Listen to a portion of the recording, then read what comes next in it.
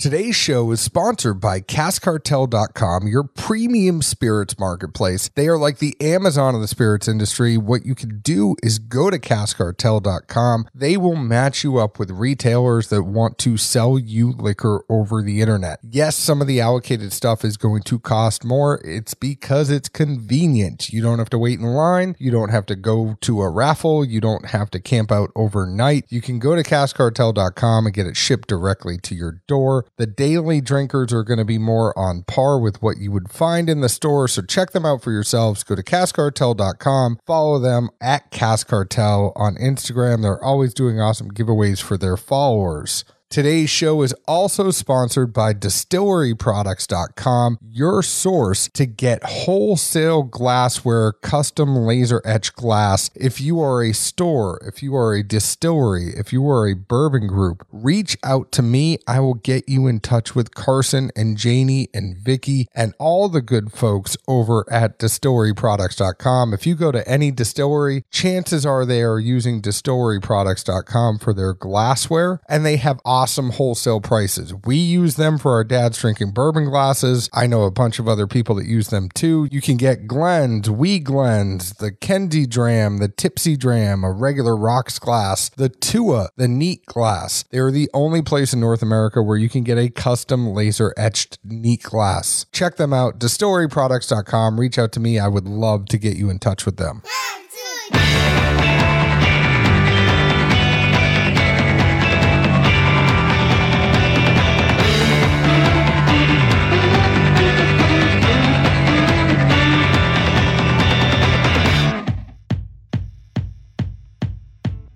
Hello, everyone. My name is John Edwards, and with me, as always, is Zeke Baker, and together we make the Dad's Drink of Bourbon. Wherever you are, whatever time it is, thank you for making us a part of your day. Hey, bud. What's up? Now, we don't have a cold open. I think we had a long week. You were snowed in. I was snowed in. We weren't going anywhere, although I did go out a little bit because my truck has four-wheel drive. We were sledding. We were playing with the kids. I think you had to pick your kids up a hill like 18 times and you got a little winded. Pretty sure 18 was an understatement to pull 100 pounds up a sled.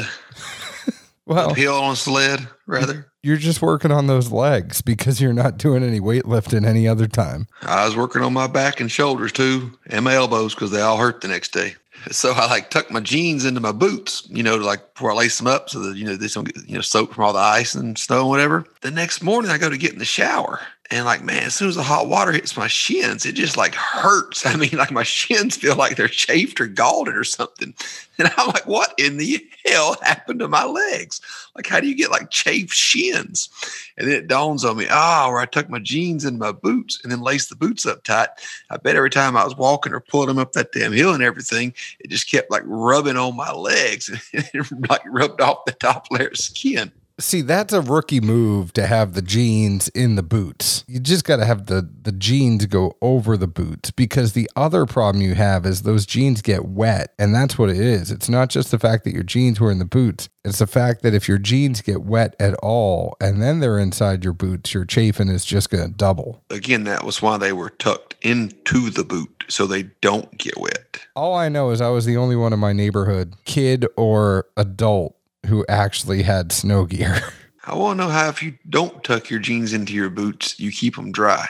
The snow pants go over and it blocks snow from coming into your boots. I mean, it wasn't the frozen tundra, Edwards. I was wearing jeans and that's it. I had some overalls, a winter coat, snow boots. You're acting like you got 5% body fat or something. You don't know how to stay warm or thermoregulated. No, I just don't want my pants to get all wet. You could have wore snow pants with no pants. Oh, I didn't wear pants underneath the snow pants. That's what you just said. It was a snow pants went over the jeans. No.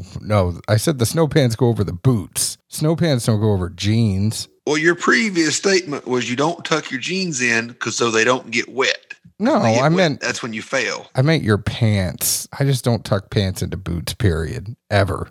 Now we are going to drink some Roaming Man. Before we do that, I want to let you know about our friends at Action247.com. We're about to talk about the stats of the whiskey. Stats are also important when you're using your sports book. And Action 24/7 is Tennessee's only sports book by Tennesseans for Tennesseans. Use code DADS100 and they will match up to $100 of your first deposit. And I know that football's over, but guess what, Zeke? FCS football is back. The non-bowling? Well, it's like the tier down from the regular stuff. It's like the equivalent of D1 AA.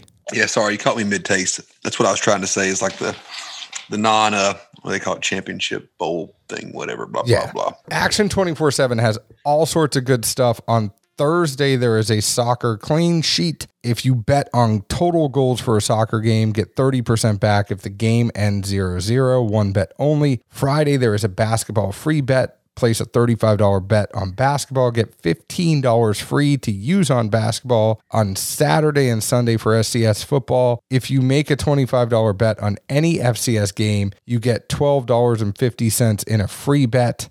And then also Saturday and Sunday, there is a goose egg guarantee for every Preds home game. Bet on the total goals, get a 25% loss refund if there's a scoreless period. There's awesome stuff they're also doing. They're giving away a pair of Preds tickets to the Tuesday, March 2nd game against the Carolina Hurricanes. It's just fun. Zeke has been having fun with it. I've been having fun with it. Obviously, everything in moderation, but check out action247.com. Use code DADS100. They have a cool app too, and they are the only place where you can actually go deposit money in person and take money out in person. Get in the action with action247.com. Let's talk about this whiskey, Zeke Baker. It is 51% rye, 45% corn, 4% malted barley. It is 3 years and 6 months old. There are 16 barrels in the batch. It was barreled on 1/16/2017, one day away from your birthday, unfortunately. Tough times. It is non-chill filtered, goes in the barrel at 115.1 proof. I would love to ask Greg sometime why their barrel entry proof is 115.1. And Greg is the distiller over there who is awesome over at Sugarlands. And this comes out at 113.8 proof when all is said and done, 56.9% ABV. That is quite the interesting entry proof, actually. It's a very... I read this whole little stat card twice, and I did not even notice that. I guess just being used to such standard numbers, it never even like popped up on my radar. So Zeke, funny enough, as I'm looking at this sample, I think we got it all wrong because they gave us a card on the inside that said it was batch 9. Our samples are batch 10, and the pre-sale for batch 11 is this Friday. Look at the sample. See, it says batch X. Yeah, so... FYI, for the people listening, we are going to be reviewing batch 10, but the pre-sale for batch 11 is going to be this Friday. It begins Friday, February 26th at 8 a.m. Plan your trip to Gatlinburg to pick up your bottle starting April 16th. You'll have a scheduled pickup and you'll experience a private tasting of Roaming Man and a behind-the-scenes tour of Sugarland Stillhouse. I mean, I love the information they always give you with this. I know you make fun of me for it, but they give you the whole gas chart, give you the whole flavor wheel. I mean, they're not afraid to tell you what's going on with their stuff. Yeah, and John, I remember one of the earlier things they sent us, already, I guess 2 or 3 years ago now probably, was a big, almost like a compendium kind of book looking thing with Lord knows more information than even I could wrap my head around, but I remember you being quite enamored with it. Well, it's still here. It's this thing. Oh, you just didn't want to share that part with me. No, you have it in yours as well. You should. No, you cheated me out of that. I didn't cheat you. They sent us the boxes. So it was laying flat on a top counter, and I couldn't quite see it. It's tough when I can't see something. Well, what I like about this graph is it shows the chemical composition changes during maturation, creating complexity and texture. These changes you see are primarily the result of 3 types of reaction in the barrel. There is the addition of flavor molecules extracted from the wood, including phenols, lactones, and aromatic aldehydes. The breathing of the barrel allows oxygen to react with components in the spirit, and fruity notes are created through esterification. Finally, the loss of highly volatile molecules through evaporation causes more complex, concentrated flavors. So it lets you know what happens throughout the whole process, and I think it's kind of cool. It's impressive to look at, and especially if anyone's more chemistry, science related, they would probably be more impressed by it.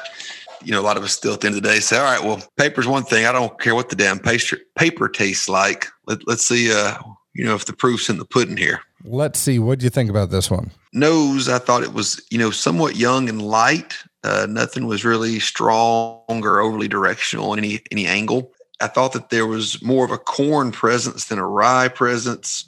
It almost kind of reminded me of like clear Karo syrup kind of thing. Thought it had a light resin type smell to it, almost like creosote in summer off cross ties and stuff. And really faintly picked up some ginger snaps on the very back of it. Palate wise, the fact this is a rye whiskey, even though the mash bill is 51, 45, and then 4, it definitely shows as a rye product. I thought a lot more than the nose would allow. Cinnamon was the first thing. I know it's a textbook, but it definitely is the first thing that jumps out at you. Then some nutmeg. I thought it kind of reminded me of like a spicy pecan thing. It was somewhere in between having enough bite and kick from the rye, and also being kind of just nutty in that sense. Also has a really good toward the mid to back palate. Just a blend of allspice, clove, and oranges. It really reminded me of wintertime.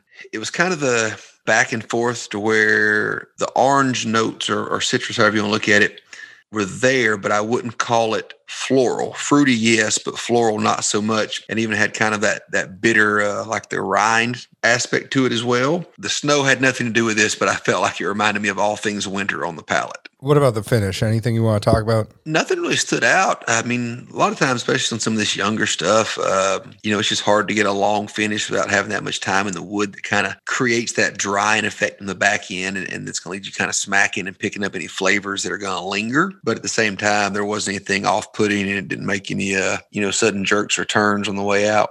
So, I like to kind of sprinkle in the pepper sometimes when you and I see eye to eye on a whiskey, and I definitely think we see eye to eye on 90% of this whiskey. What I would add to the nose, I don't necessarily think it's a youth as much as it's kind of that crafty smell to it. I'm trying to discern what's the difference between a youthful smell and a crafty smell, and what I kind of said is this reminds me of how whiskey made in Appalachia should smell. This is something that's made in the mountains. Seemed appropriate to me. Fits the aesthetic, I think, for Gatlinburg. I did get the ginger as well, which I found was a little interesting that, we both got that. The taste for me, I agree with you on the spice and the cinnamon, the allspice, all that. I got a rye tingle, but not a proof tingle. And considering this is 113.8, I found that very, very interesting that it wasn't any heat that I got with it. It was very much the rye that was tingling my mouth.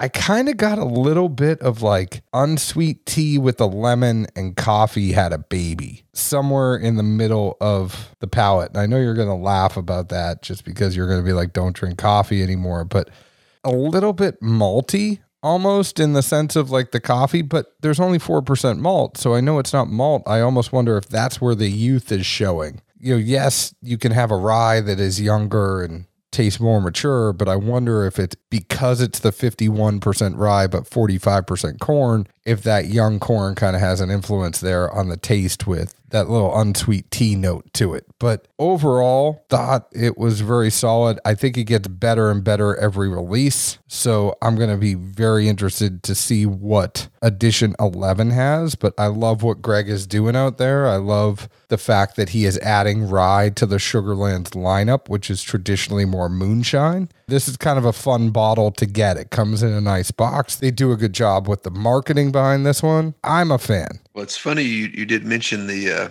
shine component of the Gatlinburg area, because when you threw out the Gatlinburg aesthetic, that was the first thing I thought of. Was like, I don't know, man. You and I both been to Gatlinburg more than once in the past few years, and the aesthetic is heavier on the shine than anything.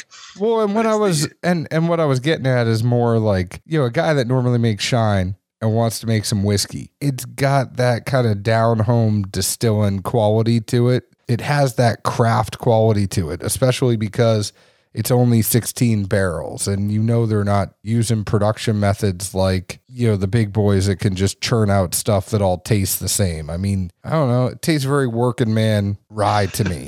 I mean, I think they did good with the mash bill and it being, closer to a Kentucky rye than some others, especially with a new product, because, rye can be harder to push And this definitely isn't a strong, just completely rye profile. Let's see other notes I've got here. In your debate over crafty versus young, to me, I thought I was the opposite. I thought this was more of just, somewhat young. When I think of craft, and probably like a telltale sign of most of them, it's the ones that use those smaller barrels, because almost everything we've had in a smaller barrel just has unique things about the smell and the profile that, whether it's a bourbon, rye, or whatever kind of whiskey, there's just some intangibles that almost always seem to be there in the folks that use those smaller barrels. And I didn't find that here. So that's why I was kind of on the opposite side of the coin as you on that one. If you have it there, and since they were nice enough to send it, I did think so. They've got a little card here they gave us along with a sample of their White Dog, and it shows most of the flavors on, I guess, the flavor wheel, but it has what will be listed as far as the various aspects of the White Dog, and then it has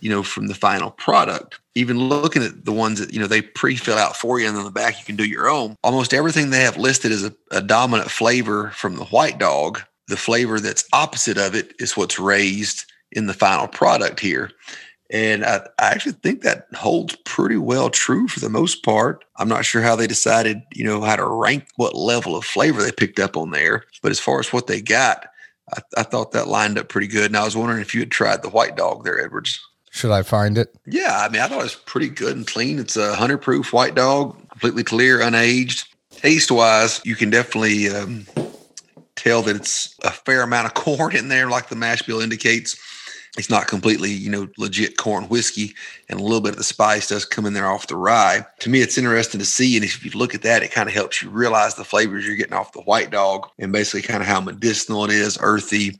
The malt's still there just simply from, I think, because, it's straight off, cooking and being fermented and everything, and the barrel hasn't had time to kind of transition that out. But as it moves and all the flavors that come in seemingly from the wood, it really, helps you understand and see how much that wood really does dictate and drive a profile. I'm sure there's things in there that are underlying and some of those chemical components that need to be in there in order for those reactions to happen and be able to pull and pick up those flavors. But when you see just literally how drastically it changes on these senses you would pick up from smell and taste, it's interesting. I like this more than other stuff because I think almost anybody can relate to it and pick it up. And if you taste both these products side by side, you can really see and appreciate exactly how much that wood really does for this product. I really like this White Dog. Out of all the shine that we've had, I really like this. Every once in a while, I do like drinking shine. Call me crazy, but I don't mind it. It's really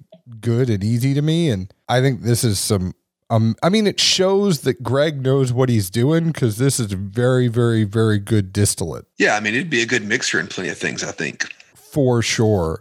But no, I thought that was really neat, and I would assume they have something similar there, at the distillery and gift shop. That anytime you do a tour, you can go through and you can kind of see that. So anyone that is snagging these and when they go for pickup, look around, see if you can find that, see if they've got any of the White Dog out there, because this is definitely fun to try them both side by side in as little as 3.5 years.